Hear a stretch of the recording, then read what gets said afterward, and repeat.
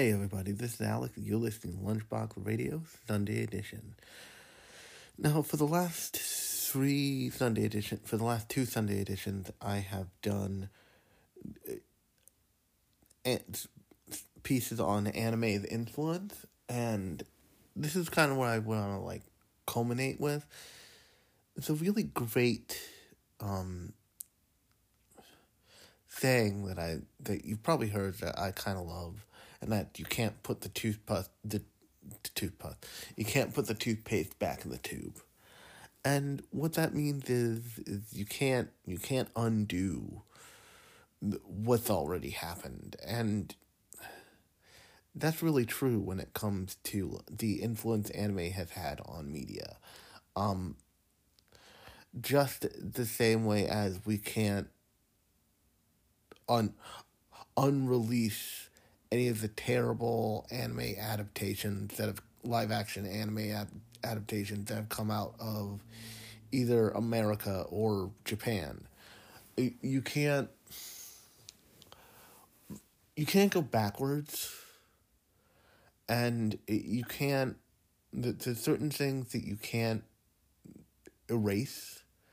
For example, the 4Kids dub scenario of things like One Piece, the infamous One Piece rap, which I have a personal place in my heart, but that's because I'm fucked up. I also like the card captors opening. So you can come at me all you want, man. I'm a corny motherfucker sometimes, I know. But the most concrete example of this is you can't go back to the way kids' cartoons used to be. You can't. Actually, I should take this back. You can, and people have attempted to, and it doesn't usually go well, and it's not usually a great look.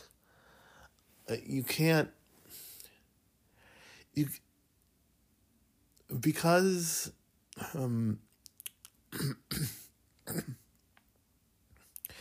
because anime has been on TV, on American broadcast television for decades now. Things like, I'm not saying that there's not a place for things like Rocky and Bullwinkle or Tom and Jerry or the Looney Tunes or anything like that. Those will always have a place. They're part of the history of animation and all that stuff. But what I am saying is that if you look at the two major things that they tried to reboot in from popular television, from popular 90s kids cartoons, first is the Looney Tunes. If you have HBO Max and you watch the new Looney Tunes episodes that they produced for that thing, there's two things wrong with it. First thing is you can really feel the computer at work making those cartoons. They don't feel, there's not this missing component of hand animation to those cartoons. The other thing is that it feels like there's no connective tissue, if that makes any sense. What I mean by that is when you watch even the regular show on Cartoon Network, it's not so much that there's an overarching story, but there are all these interconnected relationships that just aren't there in something like Looney Tunes. Looney Tunes is a brand IP smacking up against brand IP violently and making fart noises kind of thing. and there's nothing necessarily wrong with that, and sometimes that like when I imagine there'll be a lot of deep, meaningful laughter at Looney Tunes when pot is legalized in New Jersey, and we can all be high as hell and watch us some Looney Tunes. Or Soccer on Mute, which is the classic. I am high as I'm high as a kite, and I am watching soccer on mute, and it is hilarious. Or fascinating, one of the two. But the the the other thing that was the other thing that was revived literally on Friday was the Animaniacs, and this the Animaniacs display the animated influence on two separate levels. There's the anime style shorts that they have in the Animaniacs, which I haven't gotten to. But the reason I haven't gotten to it is because anime has a feel of like, because lots of anime deal with are made now, so they have this a really modern aesthetic and a really modern take on the world. they use they use the influence, they mirror reality in really interesting ways. Uh, but the Animaniacs feels like it's mirroring a reality that doesn't exist anymore. If that makes any sense? Like, if you're my age and you grew up watching, Pinky and the Brain, watching Mindy, watching the Animaniacs, then you know the tropes. You know, like, the Hello Nurse. You know the, like, all these things. And what the Animaniacs is now is it's the Animaniacs jokes, but now there's a drone involved, or there's a scene where Yakko swallows a iPad because a female CEO says it's a tablet. And there's this, but then there's also like Bill Clinton with the saxophone, and I'm just like, I know that's Bill Clinton with the saxophone. How many fucking kids watching this thing? Which is like, it doesn't feel like it's made for me. It feels like it's made for kids, but it feels like it's made with the references that I would understand. I'm like, how many kids would understand sexy Bill Clinton with a saxophone? And also, they have, so I'll use a anime to explain this. Actually, one of the beautiful things about FLCL is that it encapsulates a kind of drifting through the world of adolescence that is like, that is core to like a universal core to the experience of being a teenager at the age that Naota is a teenager. Like, you're starting to have female friends, you're starting to have, all these weird little experiences with people, you're starting to have like emotions and hormones and all blah blah blah blah blah blah. But the reason why the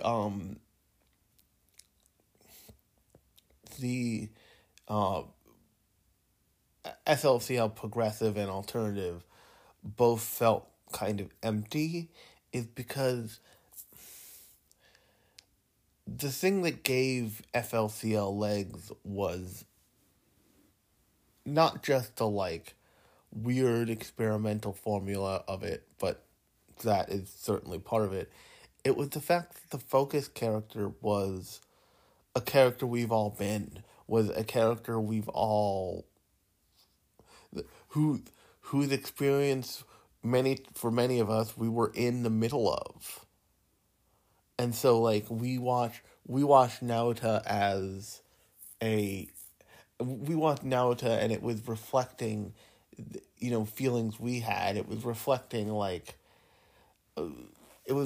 the fact that my best friend was a girl and there were lots of complicated feelings and like lots of hanging out in really fucked up places for no particular reason other than we were teenagers and like we didn't want to be around adults and we really wanted to be around each other, but we didn't know what that meant. And the FLCL progressive and alternative could have followed Naota, could have followed Naota's character, or could have followed Momimi's character, and you could have had a like continuation of that um of that of that mirroring of experiences. Like there would be people who would be able to identify with Naota's character as an adult, who would be able to identify with Mamimi's character as an adult. You get to see what happens to Mamimi and to Naota, but and instead they produced this thing that was so focused on Haruko, or so focused on a new character who is so much less, who feels so much less constructed around reality necessarily, and they produced a good semblance of something that already exists. And I think if a cartoon is ignoring the influence anime has had and the tool set that anime has opened up to an entirely new generation of artists and creators, then you're doing that exact thing. You're making a clever semblance of something that has existed in the past. And if you've ever watched a episode of, let's say, Tom and Jerry is a perfect example. Tom and Jerry is deeply funny, but it is also deeply formulaic. You know exactly what's going to happen, and the reason it's deeply funny is because it's mastered the form, so to speak. And not that nothing can be added to the form at all. There are certainly interesting things you can do there, but it's sometimes more interesting to make full use of the full array of tools you have now. So what I mean by that is in the same way that like having to work within restraints can help creativity, realizing that you have a lot of room to run can also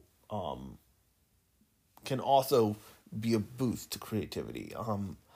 So probably about a month now, at least a month ago now, I bought an iPad Pro. I'm actually recording on it right now.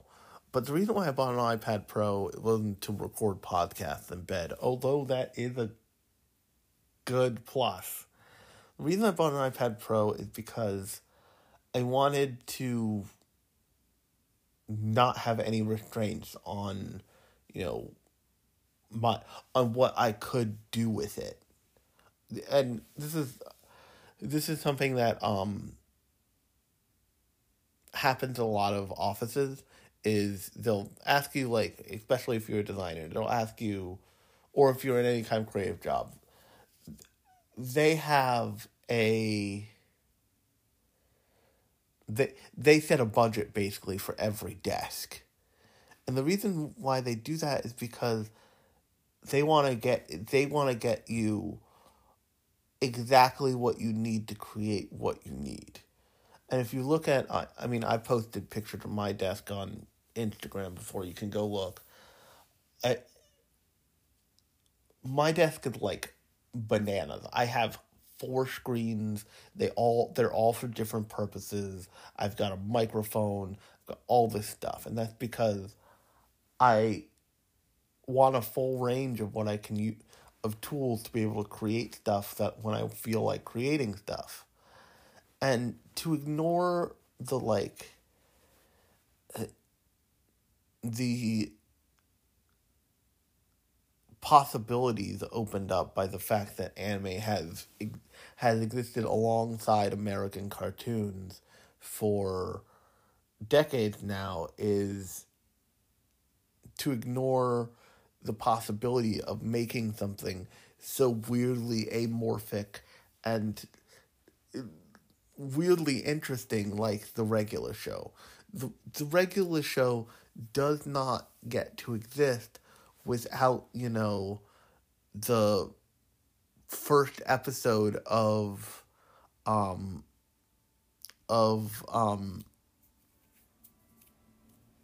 Sailor Moon, where you spend a seriously without the Sailor Moon series in general, and you're probably like, the fuck are you talking about, Alex? What I'm talking about is Sailor Moon was on Cartoon Network and for a while TBS, weirdly, and actually not weirdly because that's a Turner Broadcasting channel, so they could shift programs around however they wanted at Turner Broadcasting, which Cartoon Network is part of the Turner Broadcasting networks. But the slice of life moments of things like Dragon Ball Z, things like what's it called? Things like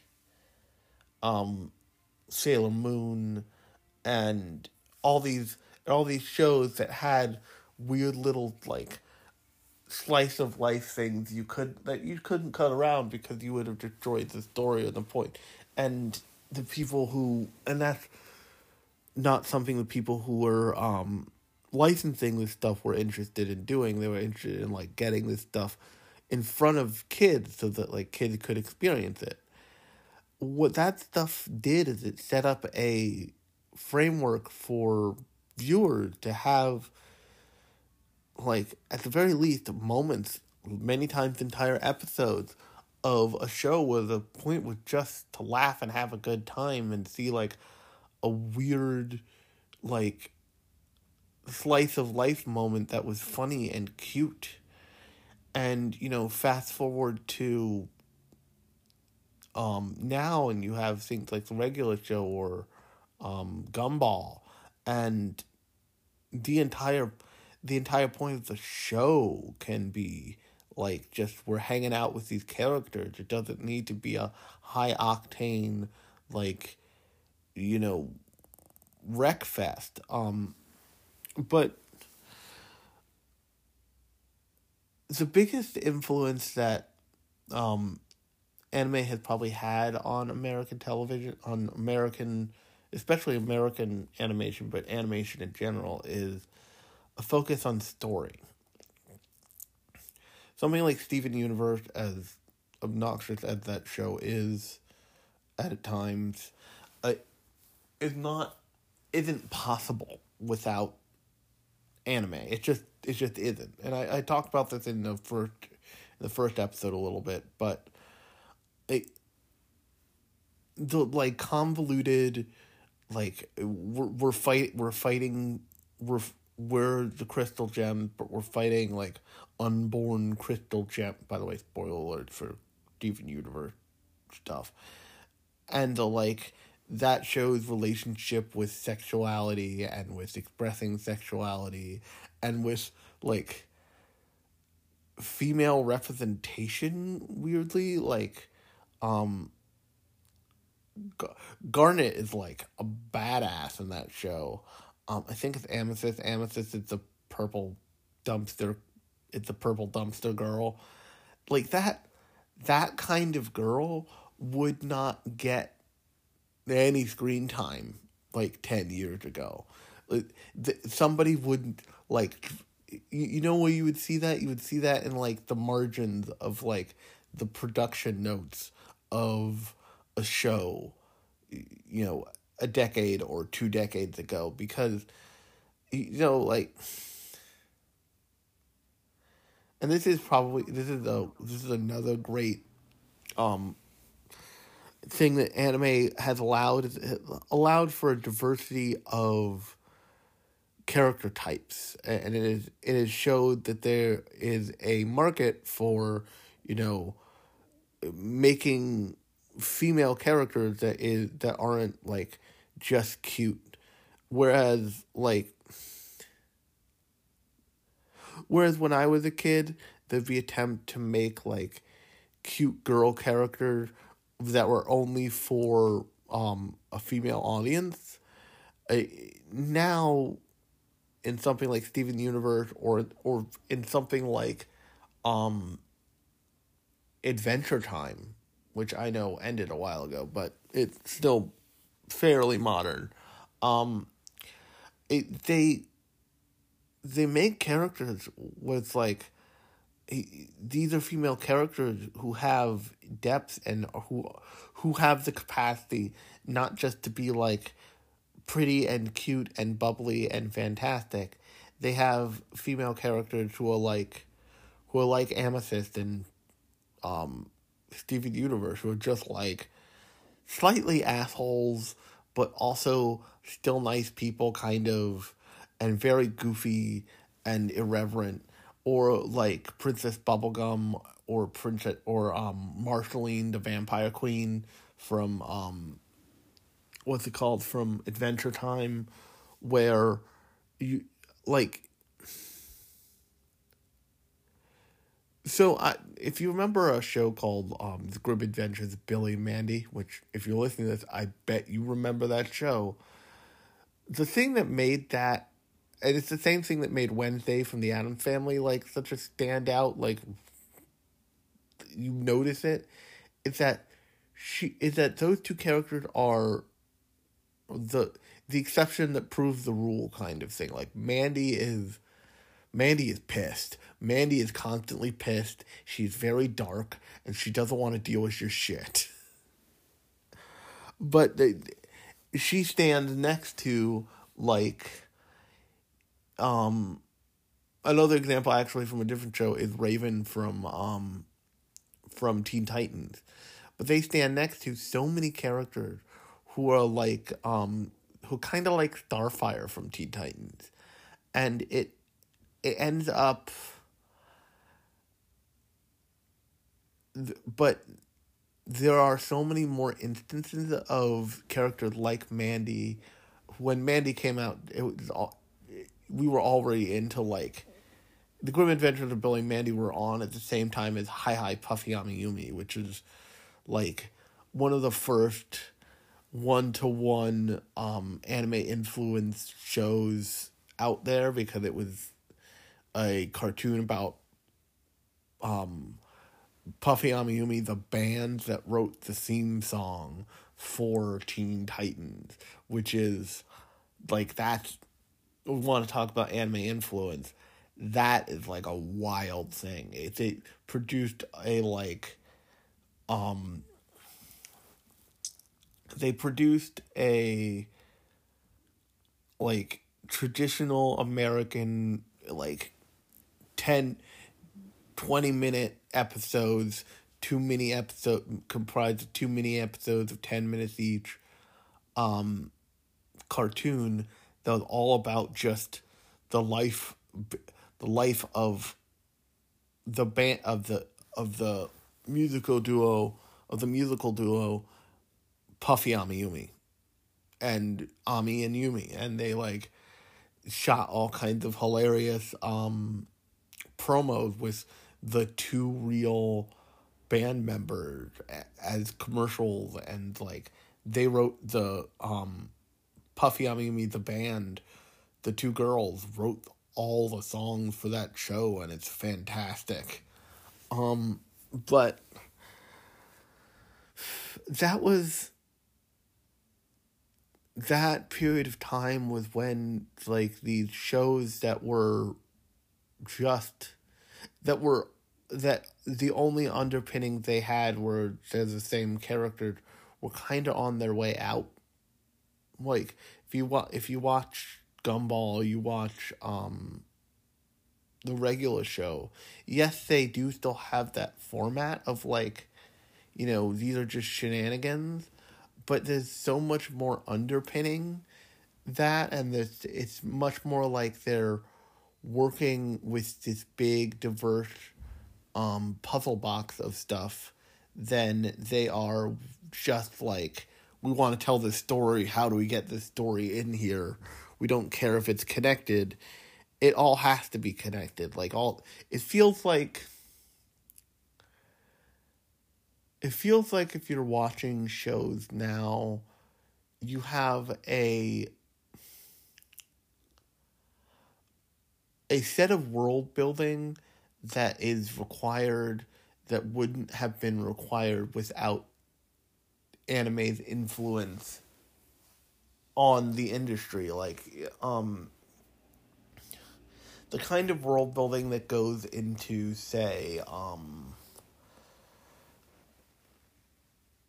Recess, like the show Recess. That show, the level of world building that they have in that show is entirely unnecessary, and it is unique in the fact that it was kind of writing the same way that the anime was, but once again, that was like a show that was the exception, not the norm. Whereas you have much more story-focused episodes, even in kids' cartoons now.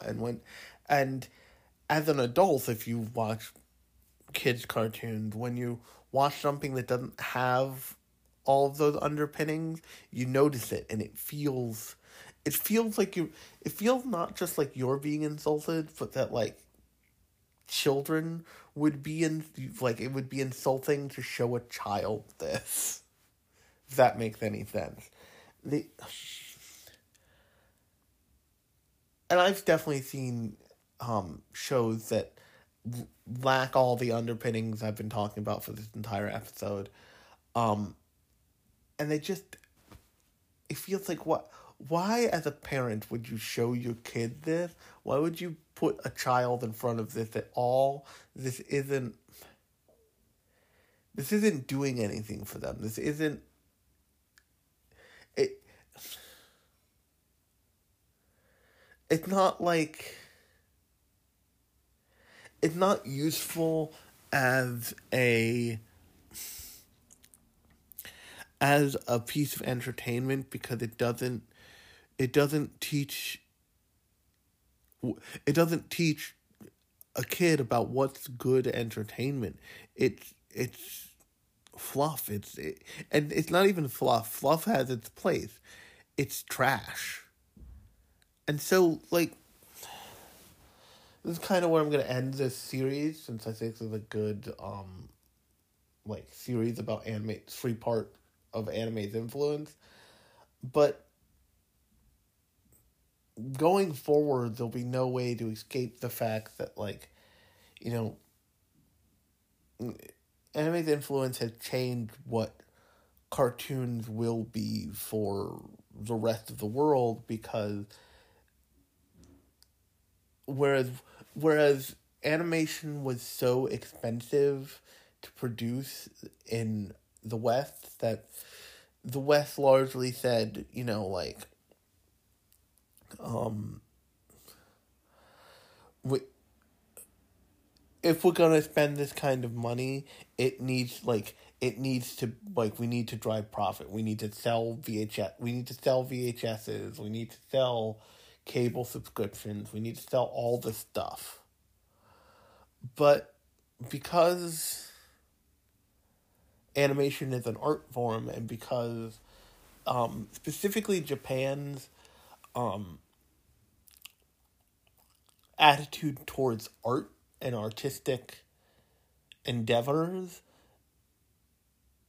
they have for a long time looked at the opportunity of a creative endeavor as the opportunity of the perfection of creativity and the experimentation with creativity, that I think that the West has finally has finally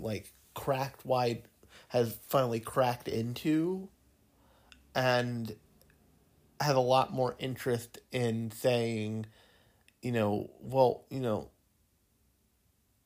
we want to have a conversation. We want to have a conversation that's much more out loud about, this, that, or the other thing, than just show kids a bunch of fun colors and tell them to clap and sing along. Which, once again, is fine. It has its place. But I'm really happy that anime's influence has allowed that to not be the only thing available to kids or even adults who like watching cartoons in America. And on that note, if you like this episode, this has been a weird series that I've decided to run. And if you like this kind of episode, these Sunday editions come out every Sunday. I do a more traditional conversation about a show or film, usually anime, every Thursday. But until then, I've been Alex, and you've been listening to Lunchbox Radio's Sunday edition, and I will talk to you on Thursday.